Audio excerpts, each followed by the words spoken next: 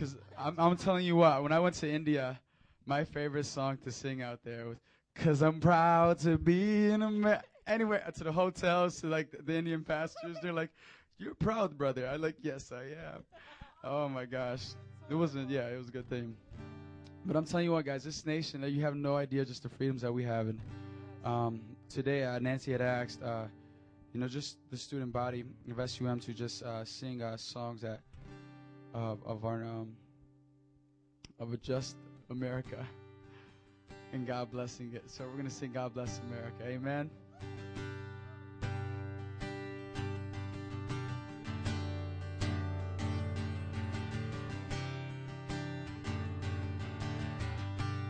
Sing "God Bless America." And God bless America,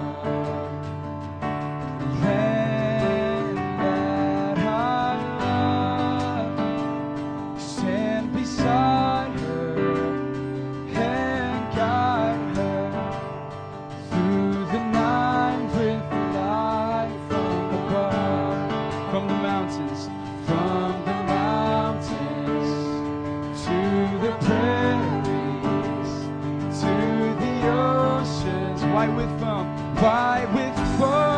and God bless, and God bless America, my home sweet home.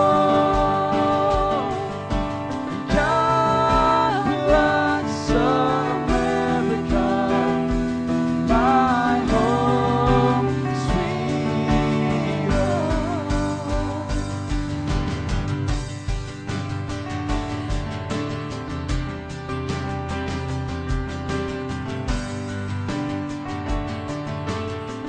I'm gonna sing "God Bless America."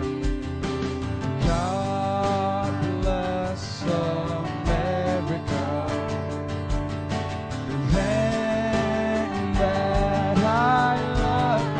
We stand beside her and guide her through the night with the light from above, from the mountains, to the prairies, to the oceans, bright with hope.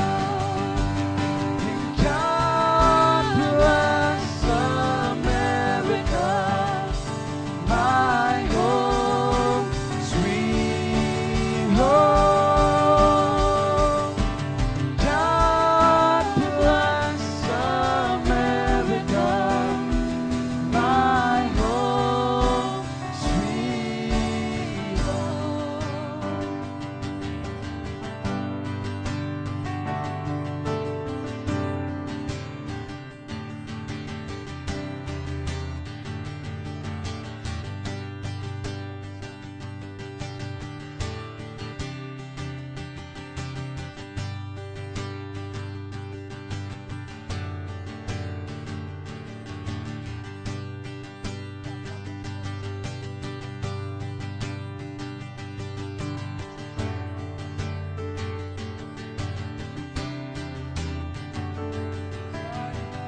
I just want us to start praying for our nation. Oh, you stand beside her. We'll just start praying, guys. Father, we pray for this great country, God.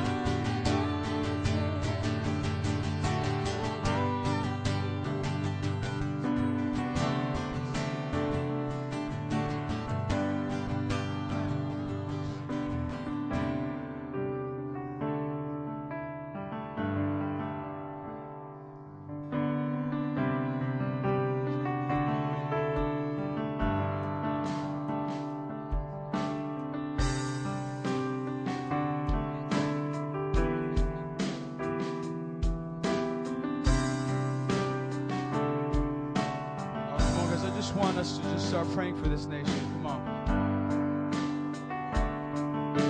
That God would just do something within our cities. That God would do something in this nation. That revival would come forth. That we would see this nation turn back to God. nation once founded on godly principles, that we would see this nation and its leaders humble themselves. The word says, His word says, if my people will humble themselves and repent and turn from their sins, then I will hear them and I will heal their land. Come on, lift up our voice right now. Let's just pray.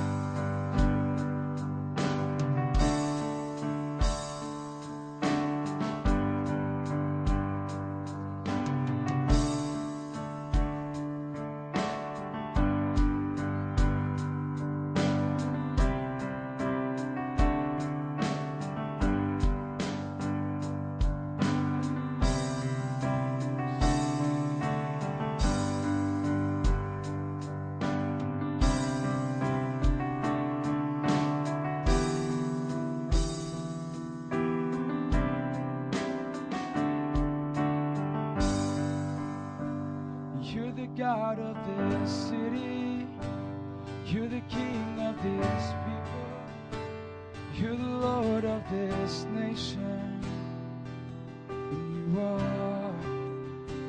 You're the light in this darkness, you're the hope to the hopeless, you're the peace to the restless, and you are. So you're the God. You're the God of this city, you're the King of these people, you're the Lord of this nation. You are. You're the light in this darkness, you're the hope to the hopeless, you're the peace to the restless. You are. Sing, for there is. Like our God, for there is no like our God. Help me see greater things. Greater things are yet to come. Greater things are still to be done in this city. See greater things. Greater things are yet.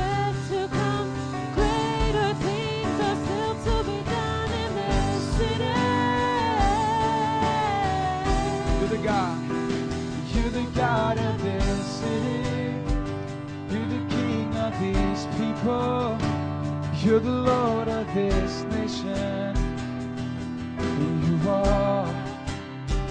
You're the light in this darkness, you're the hope to the hopeless, you're the peace to the restless. You are. See who there is. For there is no like our God. We proclaim there is no like our God. Oh, there is no one. Oh, there is no like our God. Sing there.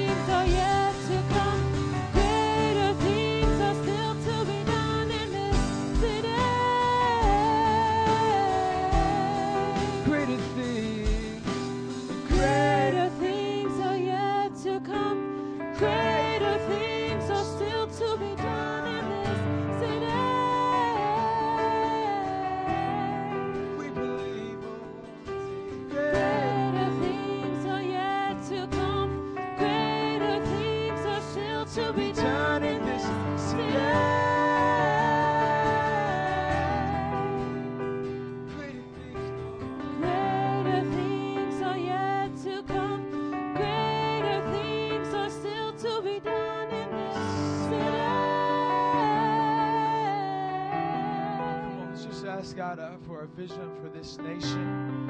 Come on, let's just ask God for a vision of this city. Come on, I don't want to move right now, just to stay in this time of prayer. Just asking God for it. Come on, let's petition God for a vision for this city.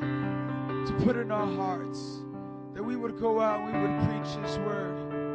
That we will feel a conviction that when our witnessing, that when we let witnessing go by, that when we see people just walking and just would walk by the church.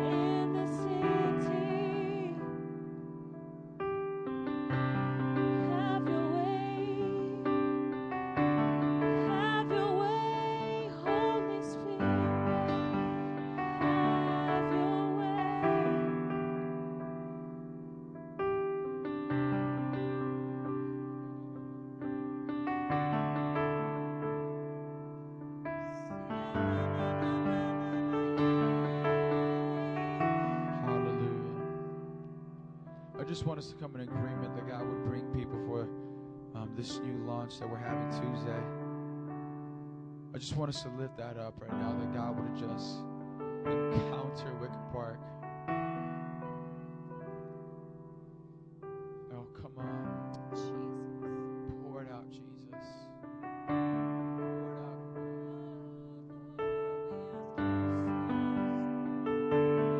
Let your presence,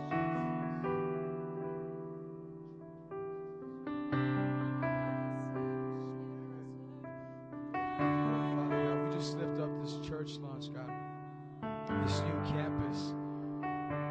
Father, you are Lord over this campus. You are the God of this campus. God, we just proclaim by faith that you will move mightily. Father, you're going to bring the atheist.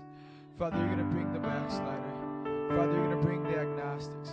Father, you're going to bring everyone and anyone into that place. And God, I pray that your spirit, your love would encounter them. That, Father, a revelation of Jesus.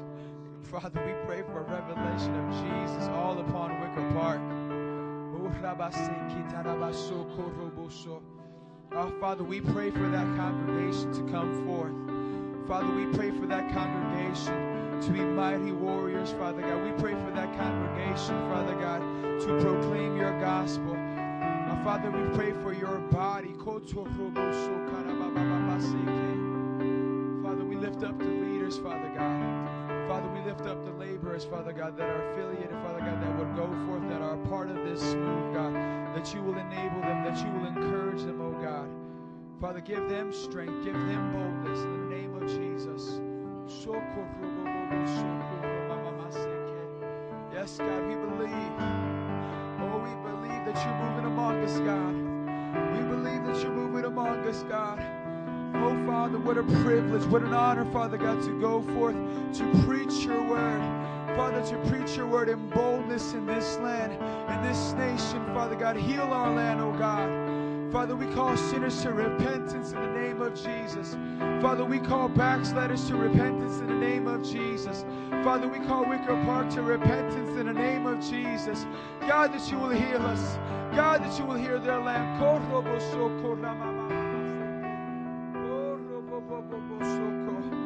Bring it forth, oh God. Let it happen, God. Let it happen, oh God.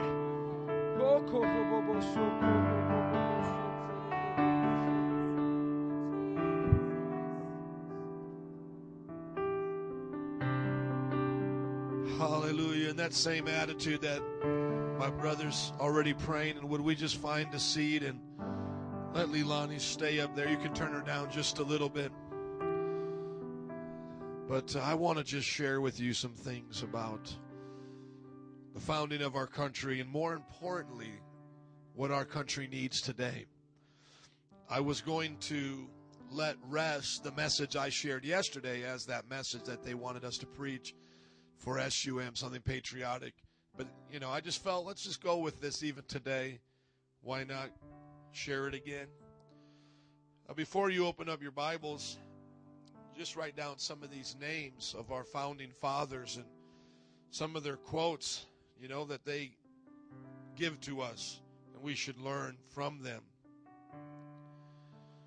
John Adams, great leader in our nation.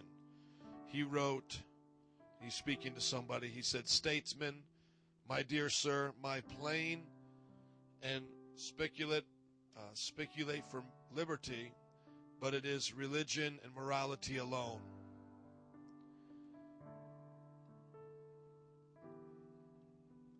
He is saying that the reason for liberty is based on religion and morality alone, which can establish the principles upon which freedom can securely stand. That's John Adams.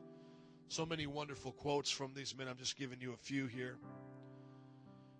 Also, John Quincy Adams, his son, he said, "The highest glory, thank you, of the American Revolution was this: it connected in one indisputable bond the principles of civil government and principles of Christianity." Some of you know George Washington's Thanksgiving prayer, giving thanks to God. A quote from him is, "And now, Almighty Father, if it is thou holy will, that we shall obtain a place and a name among the nations of the earth." Now, some of these men, like George Washington, might have been believed to be more of a deist than what we would call a Christian. But it just shows that when they spoke about the nation, they understood it as God was sovereignly in control and in charge of America. Thomas Jefferson, "God who gave us life gave us liberty." So here they're acknowledging where these rights come from, inalienable rights, rights that have been imputed to us, that we have within us, as the amendments talk about. These rights have been given to us by God, our Creator. Here's another quote from Thomas Jefferson. "And can the liberties of a nation be thought secure when we have removed their only firm basis?" So he's saying, can we have this freedom, this liberty, if we remove the basis from which they stand, the foundation? And what is that? A conviction in the minds of the people that these liberties are the gift of God. So he's saying, how can we have freedom if we do not believe in a God who gives us these freedoms? That's a very important thing to understand. Inalienable rights, things that are imputed to us, given to us from God. Our founding fathers knew that was the basis of a free people, is that God gave you freedom. God gave you a mind. God gave you the ability to choose life.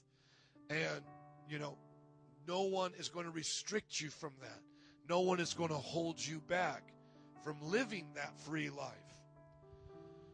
And I'll read the amendments here in just a minute. But Alexander Hamilton, for my own part, I sincerely esteem it a system with which out the finger of God never could have been suggested and agreed upon by such a diversity of interests. So he's saying that when people were getting together, making the Bill of Rights, the Constitution, and all of these things, that unless there was a Christian foundation, even though we all, people had different agendas and ideas, not all Christians agree. He said, but unless they could agree upon the finger of God in the nation, None of it would have been established otherwise. James Madison.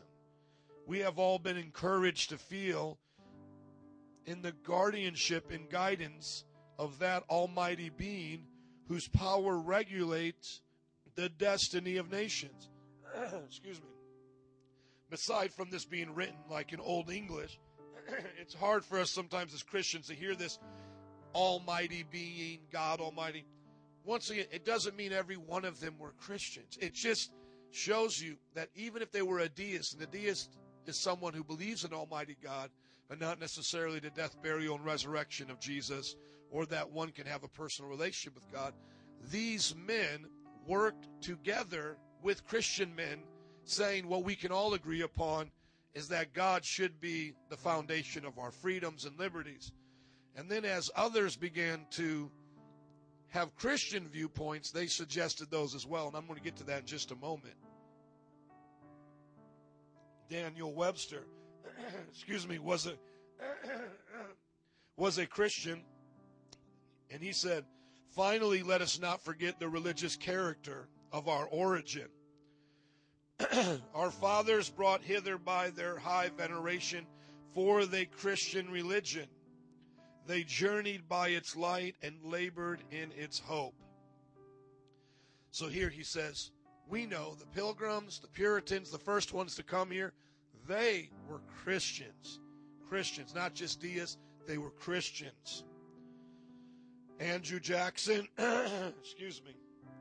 Andrew, this is what happens after I preach like I do these last, yesterday. You know how I preached a strong message? It's like, just pray for me. Andrew Jackson, the book, the Bible, sir, is the republic, or excuse me, is the rock upon which our republic rests. Let me read that again. He's speaking to somebody. That book, the Bible, sir, is the rock upon which our republic rests. So he is saying, not only in a deist sense, but I'm a Christian, and I believe that the Bible is the best explanation for why we're here, and the best explanation to why our country is here. So this republic rests on that Bible. Abraham Lincoln, moving a little bit further from the founding of our nation, but just a great president that we look at bringing freedom and breaking down of slavery. He says, it is the duty of nations as well as of men to owe their dependence on the overruling power of God, to confess their sins and transgressions in humble sorrow. So obviously he believed in a Christian God in a form of repentance.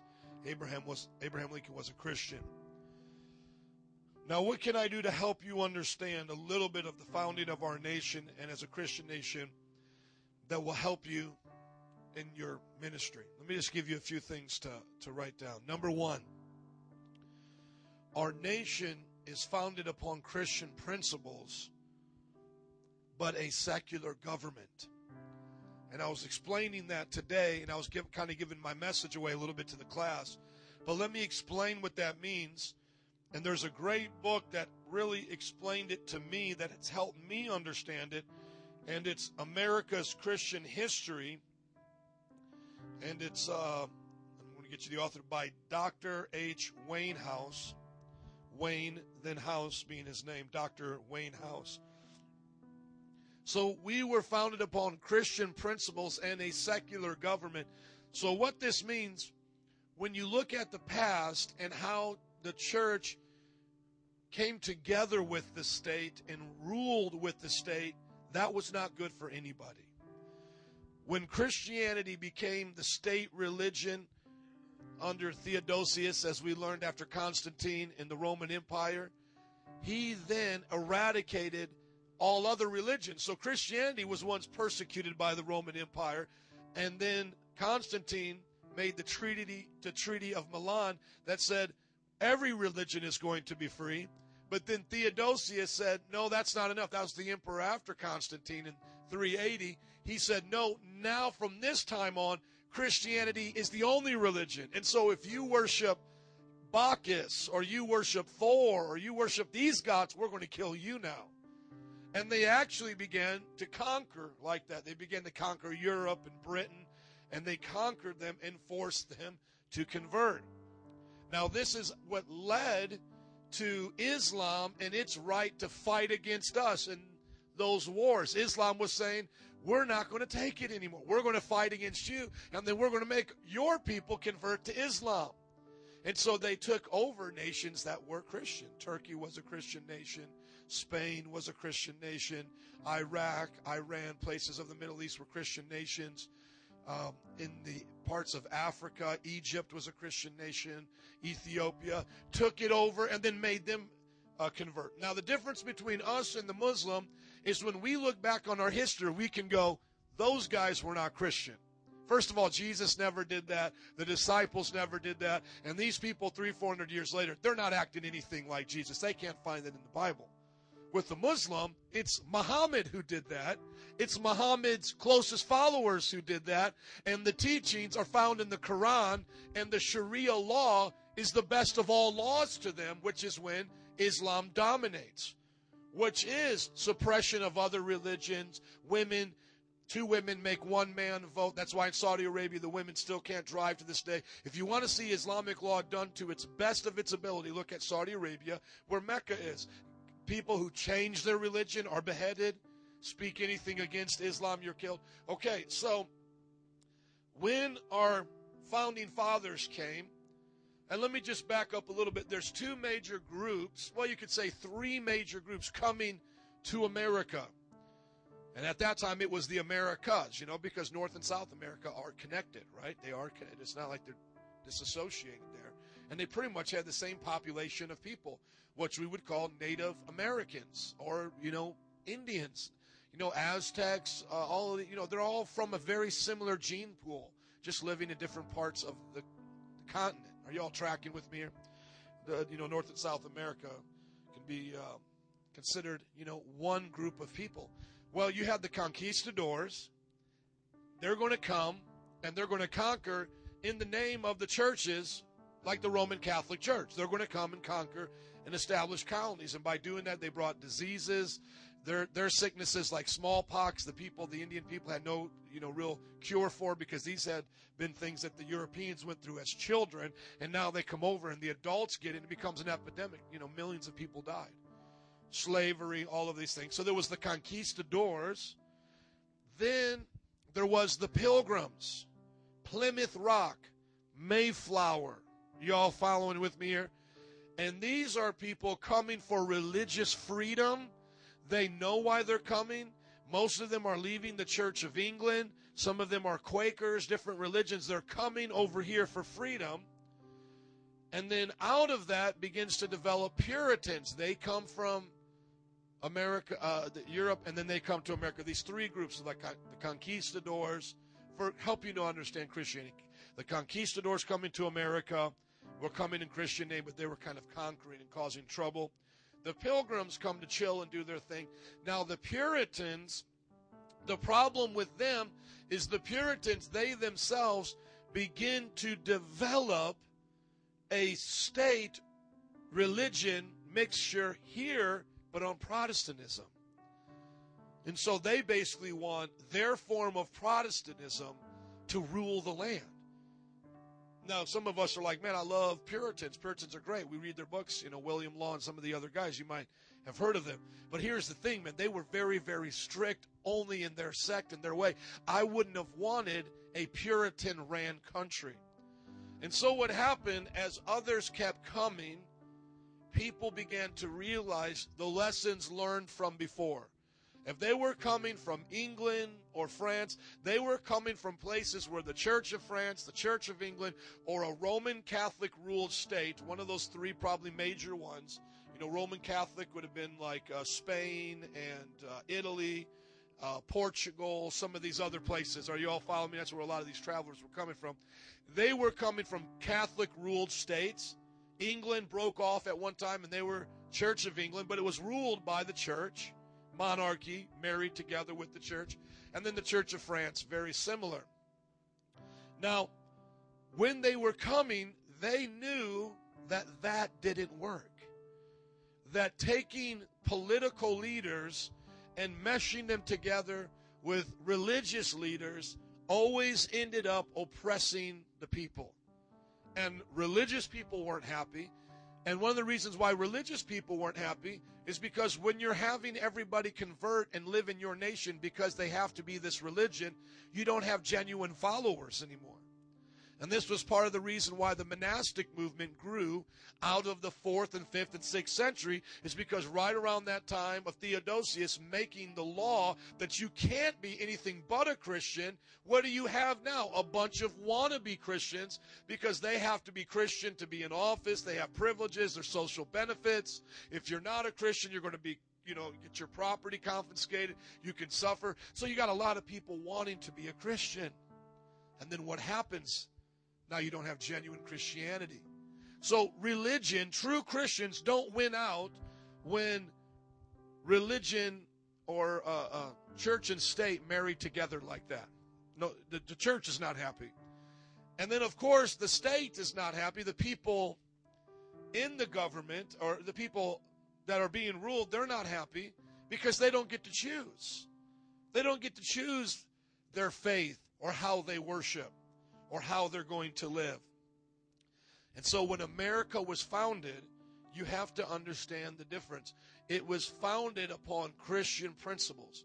What was the majority of the faith of people here? Christians. What book did they value the most? Even if they were deists, what book did they feel was the best of all books to share religion, to share the stories about God? The Bible. That's why you see the Bible, is what you swear upon the president to be brought into office, the judges, etc., taught in our schools. Excuse me. And so what you begin to see is that they are Christian in their beliefs. But when they begin to orchestrate a government, how is it going to be? It's going to be secular. Now, what does secular mean? Does secular mean that they're not going to be able to love God, or that secular is like how we look at secular music? Thank you. No, what secular simply means, in its simplest definition, is that non-religious guidelines, or let me give you a better definition. Let me just give you one right here. Secular.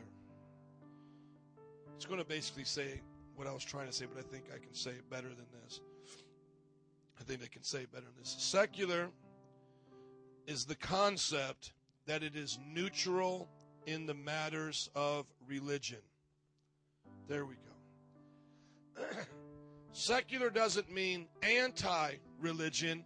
It means neutral in religion. So it is not going to take a pro or con stance to religion. Why is that important to know that our government wasn't a Christian government? Because we weren't going to make all of the laws pertaining to people who accept the Bible and make laws pertaining to the Bible and make those who don't accept the Bible follow those laws. Okay? Even though many people did that all the time. Homosexuality was illegal.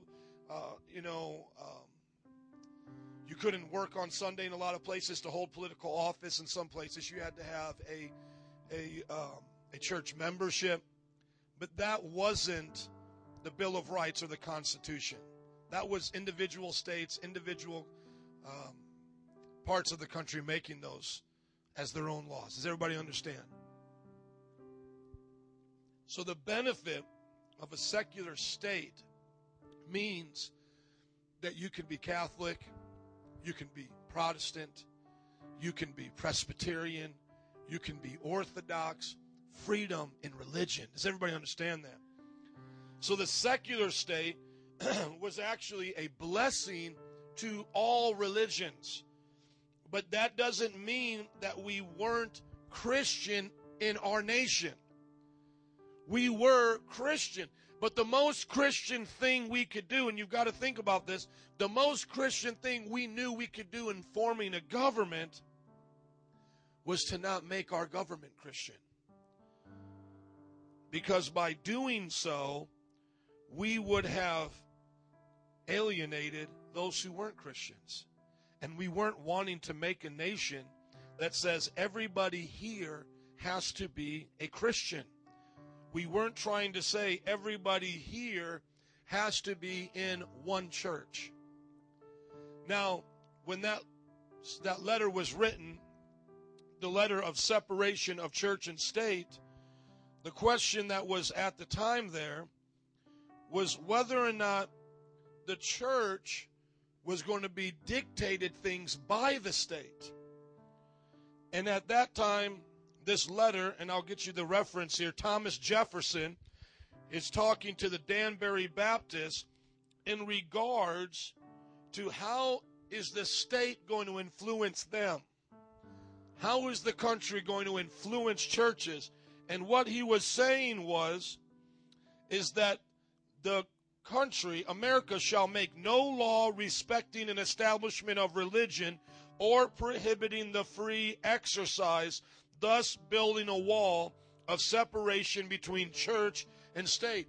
And so what Thomas Jefferson was writing to Danbury Baptist was, he's saying, we're not going to interfere with your church. You can do whatever you feel is right as unto God.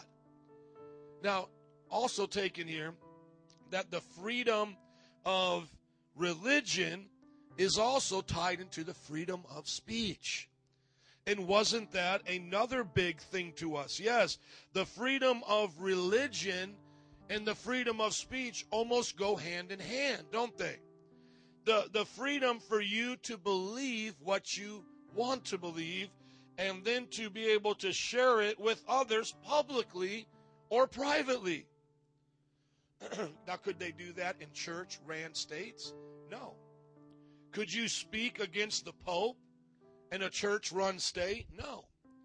So what if you have the Puritans, excuse me, what if you have the Puritans and they're ruling and reigning and their government is set up and now one of them starts to go bad? Because we know people backslide all the time. Well, if you don't have freedom of religion or freedom of speech, you can't criticize that man. You can't hold him to a different standard, hold him to a standard other than what he has set up for himself. And so our country was Christian in its beliefs, but secular in its government. Not to run away from Christianity, but actually to give Christianity the freedom to do everything it was supposed to do. Now you understand those quotes. They were saying, we're giving the world freedom based on our Bible. We're going to let the Muslim come to our country and be a Muslim if he wants, because we are going to give him freedom. We're going to let the Jew, which at that time the reformers, a lot of them, Martin Luther and John Calvin, as we've learned as well, were hating Jews, were anti-Semitic. We were saying, you can come. You can come. Protestants, you can come. Catholics, you can come. Because our Bible, the majority of us are loving this Bible, love Jesus, want to give you those freedoms. Thank you. So the most Christian thing that we could do was to what? Give people freedom. To have a secular government. To have a government that was neutral in its religious beliefs. Number 2, the Bill of Rights and the Constitution are all grounded upon biblical theology and understandings. If they wouldn't have been Christian, they couldn't have developed this secular government. What are these Bill of Rights? These Bill of Rights are the things that give Americans their rights to live and to have freedom and to be protected by. And the people who did these, who made these rights, were Christians. And if you look through these rights, Article 3, the third of the Bill of Rights. Congress shall make no law respecting an establishment of religion or prohibiting the free exercise thereof. Now, by the way, 1 and 2 are just kind of introductions to the Bill of Rights. The very first one, or setting up a democracy, the very first one that helps you understand how it's going to apply to you is this one. Why? Because it was so important to them as Christians. The majority of them were Christians. And they knew that Protestants and Catholics had been fighting. They knew that there were differences in their beliefs between Puritans and Anglicans. They knew that there were differences. They wanted there to be freedom here. Congress shall make no law. This is the First Amendment, but it's the third article. So here it is. I'm sorry, I'm misreading it here. The first and second article lay out the democracy from what they're going to say. They're like introductions. It is the third article or the third paragraph of statements, but it is the First Amendment. Okay? I'm sorry. Thank you. The First Amendment. So the very first thing that they say in the document that says, now we're going to tell you what this all means, is this: Congress shall make no law respecting an establishment of religion or prohibiting the free exercise thereof, or abridging the freedom of speech or of the press. Do you see how religion comes first, then speech, then press? Do you see that? Or the right of the people to peacefully assemble and to petition the government for a redress of grievances. Why is the First Amendment's first thing it mentions, Congress shall make no law respecting an establishment of religion? Because that was the basis of the secular government. Now, number 3, Christians never guaranteed nor promised anyone in any of our constitutions freedom from religion. Do you understand the difference? We gave freedom of religion, not freedom from religion. So it's like, if you don't like our Bible in the school, then head on out. If you don't like us swearing on the Bible when we induct our presidents, then go to another country. If you don't like that we are going to pray before every Congress, and we're going to have national days of prayer and thanksgiving to our God, then you can roll out. If you don't like that in our Congress and in our government are going to be clergy and religious people who have been voted in that are going to influence us with their decisions, then you can take a hike. It was never freedom from religion. And so now that's what the challenge is, and that's where the message would begin, is for us to stand up in this culture to preach Jesus like our founding fathers did in the public squares, in our schools, in our government, in everything that we do as Christians, because it was Christian men and women that established the country. So number 4, preach like our founding fathers did. You know, come on. Pray like they prayed. Teach like how they teached.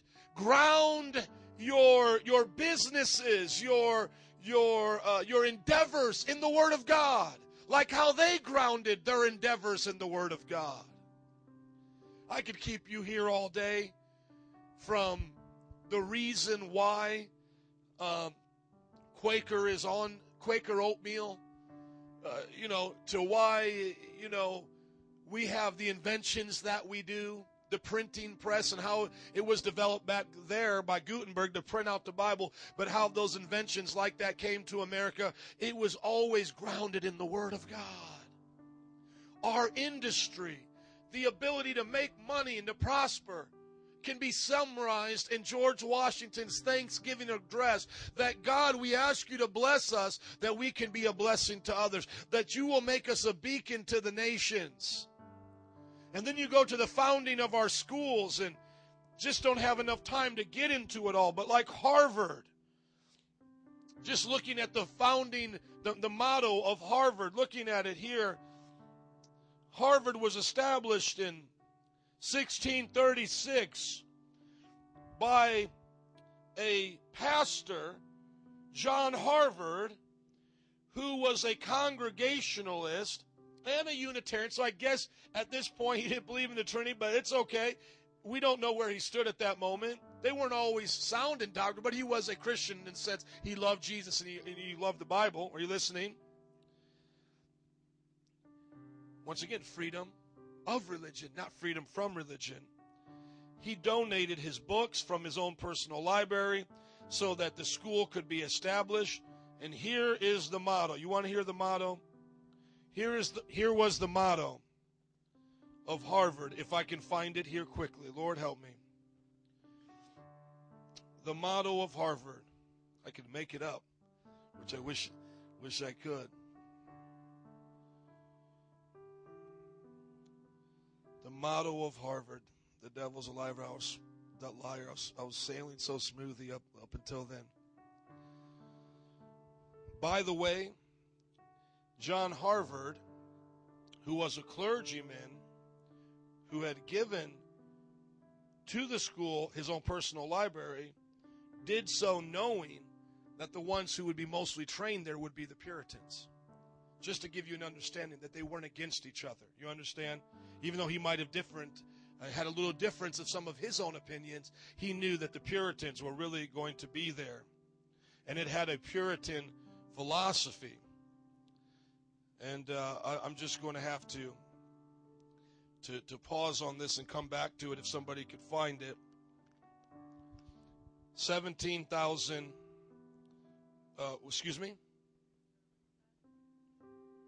Veritas, truth. Yeah, but no, that's not the one that I'm looking for.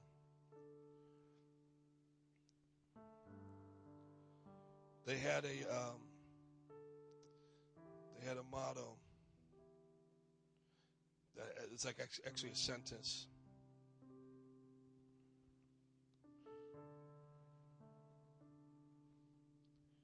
I know that you looked it up there, and I'm seeing this.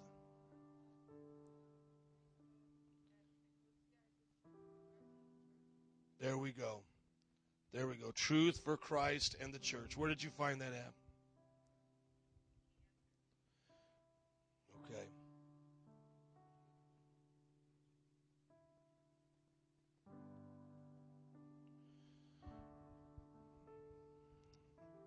I want to find it in here. And then we're going to pray. Just be patient with me. Amen. I just want to honor the Word of God, and I want to honor the truth here. And I just don't want to say something that's not true.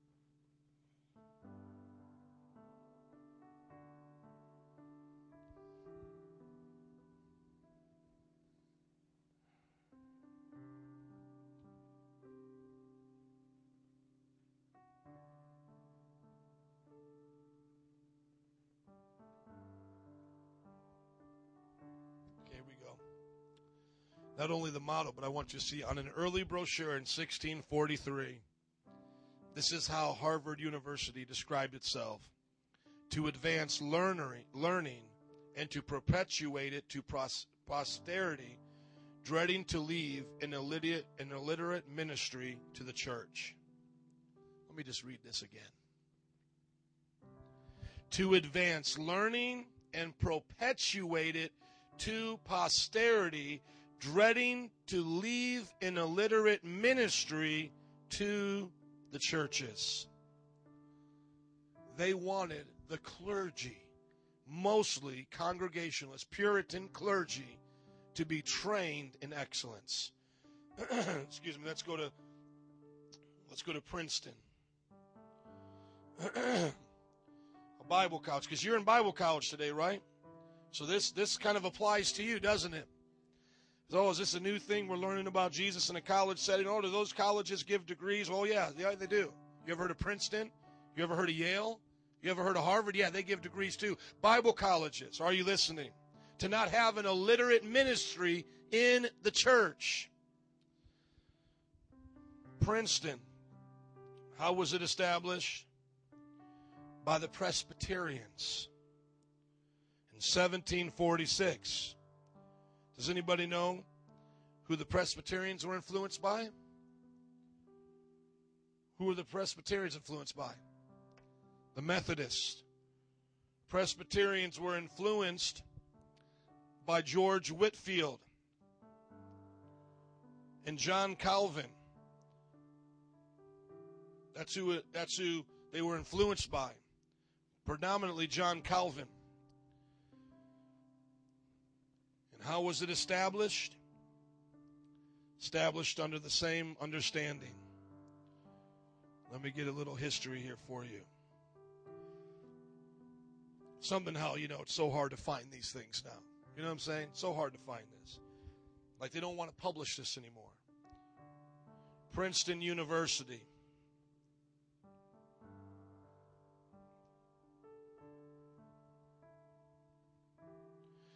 They said that any persons of any religious denomination may attend. Remember?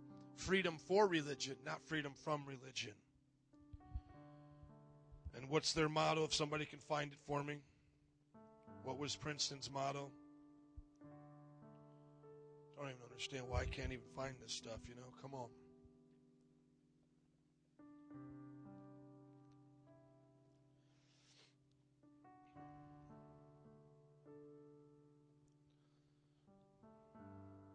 I want to turn this over to prayer. I didn't want to go this long. I didn't even prepare really this message, so I apologize. Here we go. Under God's power, she flourishes. Princeton's motto was, under God's power, she flourishes.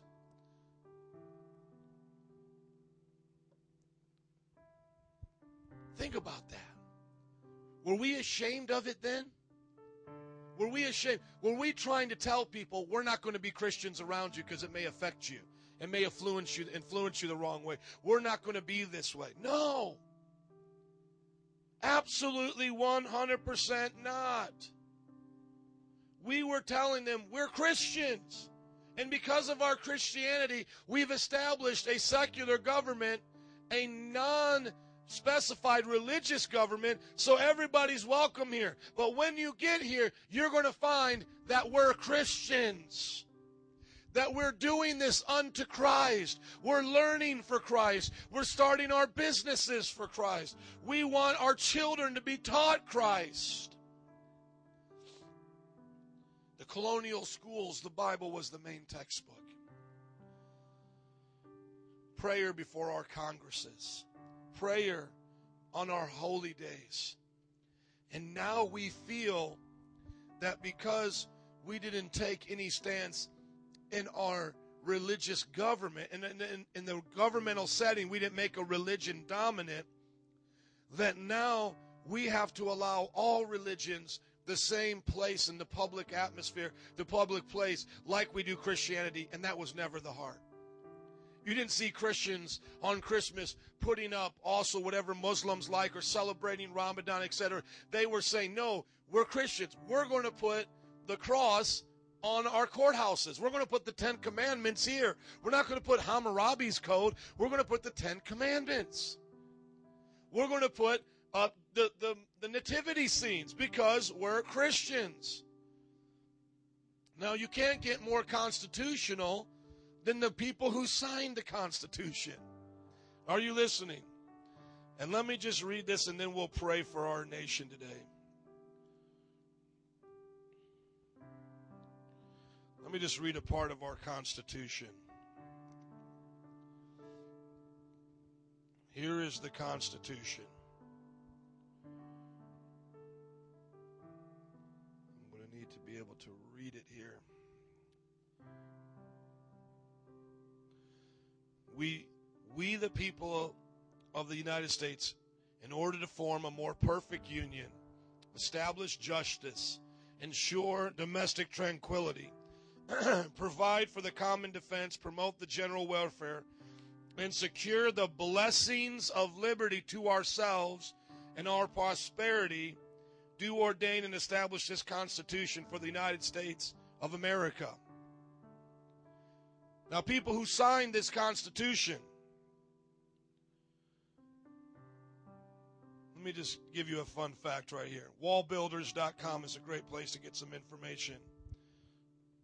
Signers of the Constitution, Christian. Let me give you some, and then I'll give you some of their quotes. Amen. Christian background of the signers of the Constitution.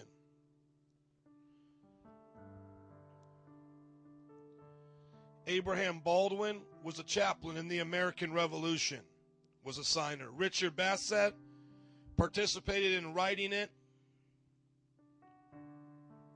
And he said, I do profess my faith in Jesus Christ, the Father, the Son, Holy Ghost, etc. Gunning Bedford at a funeral at the death of Washington said, now to the triune God, the Father, Son, Holy Spirit be ascribed all honor, dominion forever. He was a signer. These are Trinitarian, Jesus Christ believing people who speak publicly about George Washington, wherever they go, that they're Christians. Are you listening to me? John Blair was a member of the Episcopal Church. William Blount, member of the Presbyterian Church.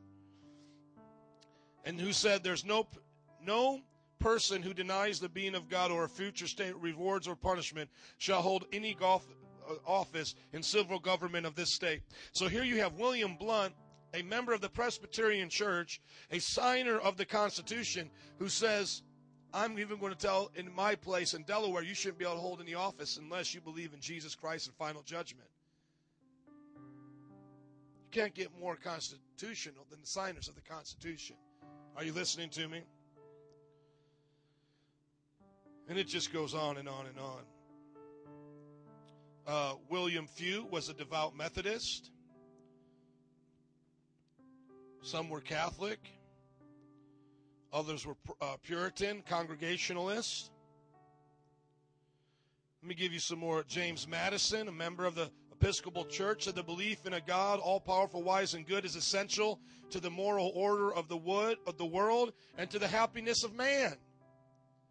James Madison, you just signed the Constitution. Where are you going? Disney World. No, just watch. You just signed the Constitution. What do you think about God?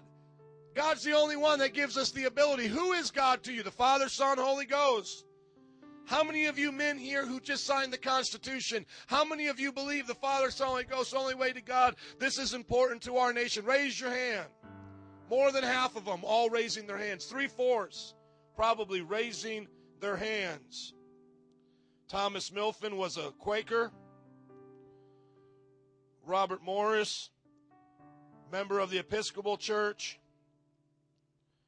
It just goes on. I mean, we could be here for quite a while, but I wanted you to understand that these men who signed the Constitution, most of them were Christians. Let me see. Percent. Can I get a percent here? Percent of how many? Okay, here we go. Okay, I got a great thing right here. The religious affiliations. Okay, here we go. Okay, here, how about this? I'll read this to you. There were 56 signers of the Declaration of Independence, 48 signers of the Articles of Confederation, 55 delegates who participated in the Constitutional Convention. Altogether, that is 118 different signatures. Okay, 118 different signatures. Out of these 118 different signatures, 54% were Anglican. So more than half were just Anglican right there. Church of England, that's also what John Wesley was. 18% Presbyterian, 16% Congregational. So just take 54 plus 18 plus 16 is how much right there? Somebody just added up. This has come up with a percentage. That's how many percentage we know we're probably very much, how much? 54 plus, here we go, 54 plus 18 plus 16, 88% were full-on Bible-believing members of their church, loved Jesus, believed in the Trinity, loved God just like the way, 88%. And I said more than 50, it was 88%. 4% were Quaker, 3% were Dutch Reformed. Do you know how many were Unitarian? 1.9%. But why was that so important? Because you had Calvinists, you had Catholic. Catholic was 1.9% too. Lutheran, 3.1%. Why was it so important to have a secular government? So that these different Christian denominations wouldn't try to fight and have a Catholic or a Church of England run state. And by granting those freedoms and benefits to each other, they were saying, we welcome other people too, even of other religions. But it took a Christian group of people to do that. It took at least,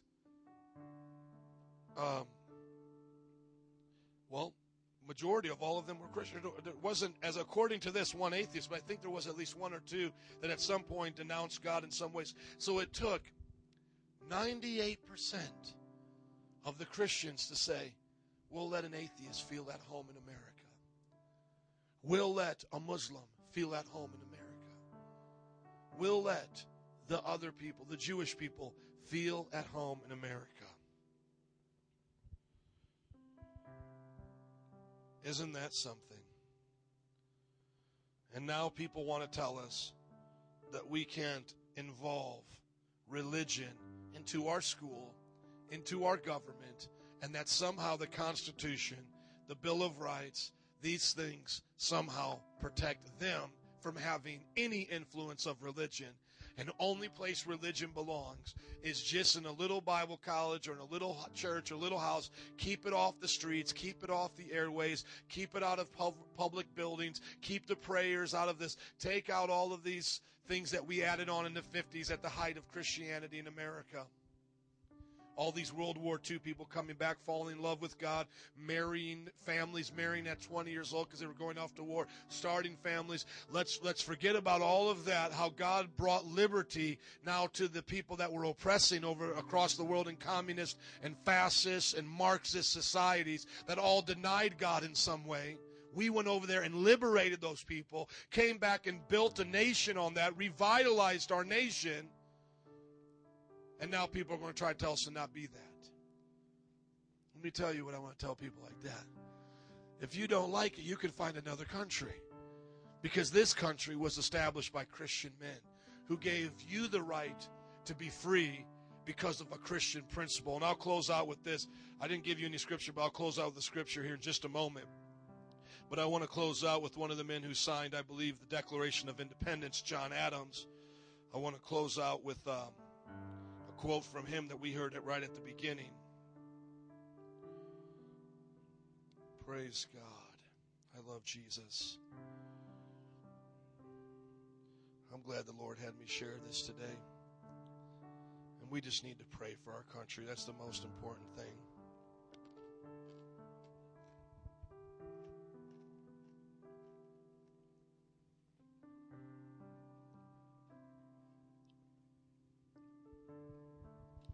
This doesn't say it as well as it should, but I think it says it good. John Quincy Adams, because there's more quotes than just this, but this will do fine right now. The highest glory of the American Revolution was this, when we became our own nation. It connected in one indispensable bond the principles of civil government and the principles of Christianity. Now, do you understand? Christianity in practice and religion and belief, secular in our government, giving freedom to others, melded together. You take out Christianity and you just try to give people freedom, it would have been an anarchical state. People wouldn't have respected each other. They would have been fighting against each other. There would have been no cause to bind them together. It was the Bible and Christian faith that bound them together. You have Christian faith without the secular government, without allowing those freedoms for a difference of opinion on religion, you would have gone back into the dark ages. America was unique in that it unified both. So today as we stand, can we stand today, please? Can we pray a prayer that was prayed over the nation of Israel, over the people of God back then? Could we pray this same prayer today over our country? Yes, we can. Though the promises are not the same as in God is going to do through Israel to us, but the same in the sense of if we keep God's commands, He does not favor people. He will do unto us what His word says He will. He will give us His promises if we obey His commands. Amen. And I want to go to the prayer of Solomon that he prayed for his nation. And I think you guys will relate to this in many, many ways. I actually wrote a song about this. Send your rain, O God. And how many know we're in a spiritual drought in this land? How many know we need the rain of God again? We need the rain of God. 2 Chronicles. When Solomon dedicated the temple to the Lord, this is what he prayed to the nation, for the nation of Israel. And this is what we can pray for our nation today. Because we want to follow God like how Israel was commanded to follow God. Amen? Lord, the God of Israel. Lord, the God of America. There is no God like you in heaven or on earth. You who keep your covenant of love with your servants, who continue wholeheartedly in your way. How many wish I could preach this now? Come on. You have kept your promise to your servant David, my father. With your mouth you have promised, with your hand you have fulfilled it as today. You have kept your promise to John Adams, to George Washington. You have kept your promise. You have given us a free land. Now, Lord, the God of Israel, keep for your servant David, my father, the promises you made to him when you said, you shall never fail to have a successor sit before me on the throne of Israel. If only your descendants are careful in all they do to walk before me according to my law as you have done. Oh God, will you keep your promise to George Washington when he said, if you will bless our nation, we will be safe. We will be prosperous. We will have liberties to enjoy with our family. Our nation will be prosperous. Keep those promises. And now, Lord, the God of Israel, let your word that you promised to your servant David come true. But will God really dwell on earth with human beings? The heavens, even the highest heavens, cannot contain you, much less this temple I have built. Now we know the temple of God is in us by the Holy Spirit, amen? Yet, Lord my God, give attention to your servant's prayer and his plea for mercy. Hear the cry and the prayer that your servant is praying in your presence. May your eyes be open toward this temple day and night, or may your eyes be open towards this country day and night. This place with which you said you would put your name there. May you hear the prayer your servants pray towards this place. Hear the supplications of your servant and of your people Israel when they pray towards this place. Hear from heaven your dwelling place, and when you hear, forgive.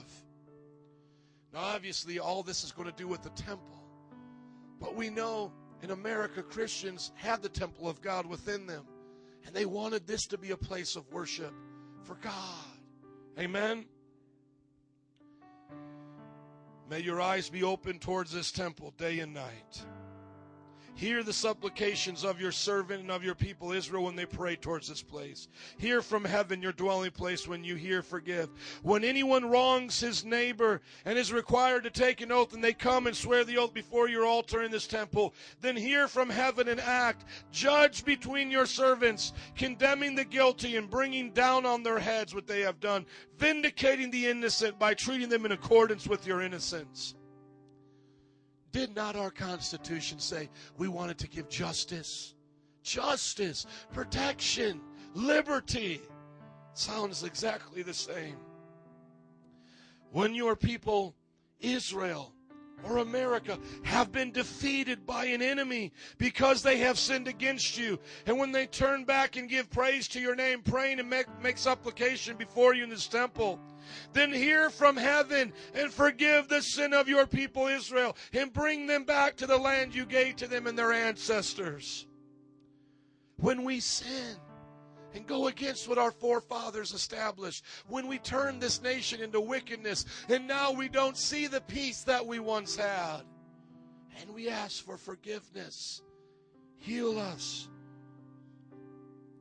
It says, when the heavens are shut up, and there is no rain, because your people have sinned against you, and when they prayed towards this place and give praise to your name and turn from their sin because you have afflicted them, then hear from heaven, forgive the sins of your servants, your people Israel, teach them the right way to live, and send rain on the land you gave your people for an inheritance.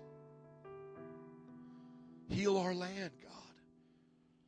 When famine or plague comes to the land, or blight or mildew, locusts or grasshoppers, or when enemies besiege them in their cities, when disasters or disease may come, like we saw on September 11th, when a prayer is made by anyone among your people Israel, be aware of their afflictions and pain and spreading out their hands toward his temple, then hear from heaven, your dwelling place. Forgive and deal with everyone according to all they do, since you know their hearts. For you alone know the human heart, so that they will fear you and walk in obedience to you all the time they live in the land you gave our ancestors. I wish I could continue reading this prayer, but it's probably a good thing that we would just pray in the last few moments that we have. But that's the prayer of our forefathers. And that should be our prayer today. God, protect us. And if we sin against you, bring us to repentance. And if we repent, heal our land. And when Solomon finished praying this prayer, the glory of God came into that temple. Can the glory of God come again to this land? The revival of Azusa Street was in America. That has now spread to all over the world. Over 500 people speaking in other tongues, nations like India. The greatest mission movement, including Pentecostalism, has come from America in these last days. May God do it again. Amen. Would you just join me at this altar on your knees for the next few moments? And would you just pray with me that God would forgive us of our sins, heal our land. Some of you know that popular scripture in 2 Chronicles, I believe 5:17. I'll read it out as we're praying. Hallelujah, Jesus.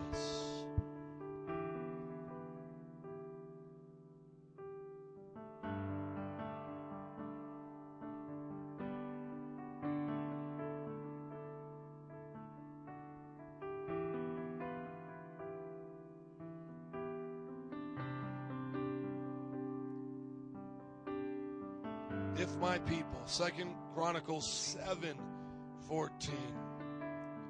If my people who are called by my name will humble themselves and pray and seek my face and turn from their wicked ways, then I will hear from heaven and I will forgive their sin and I will heal their land.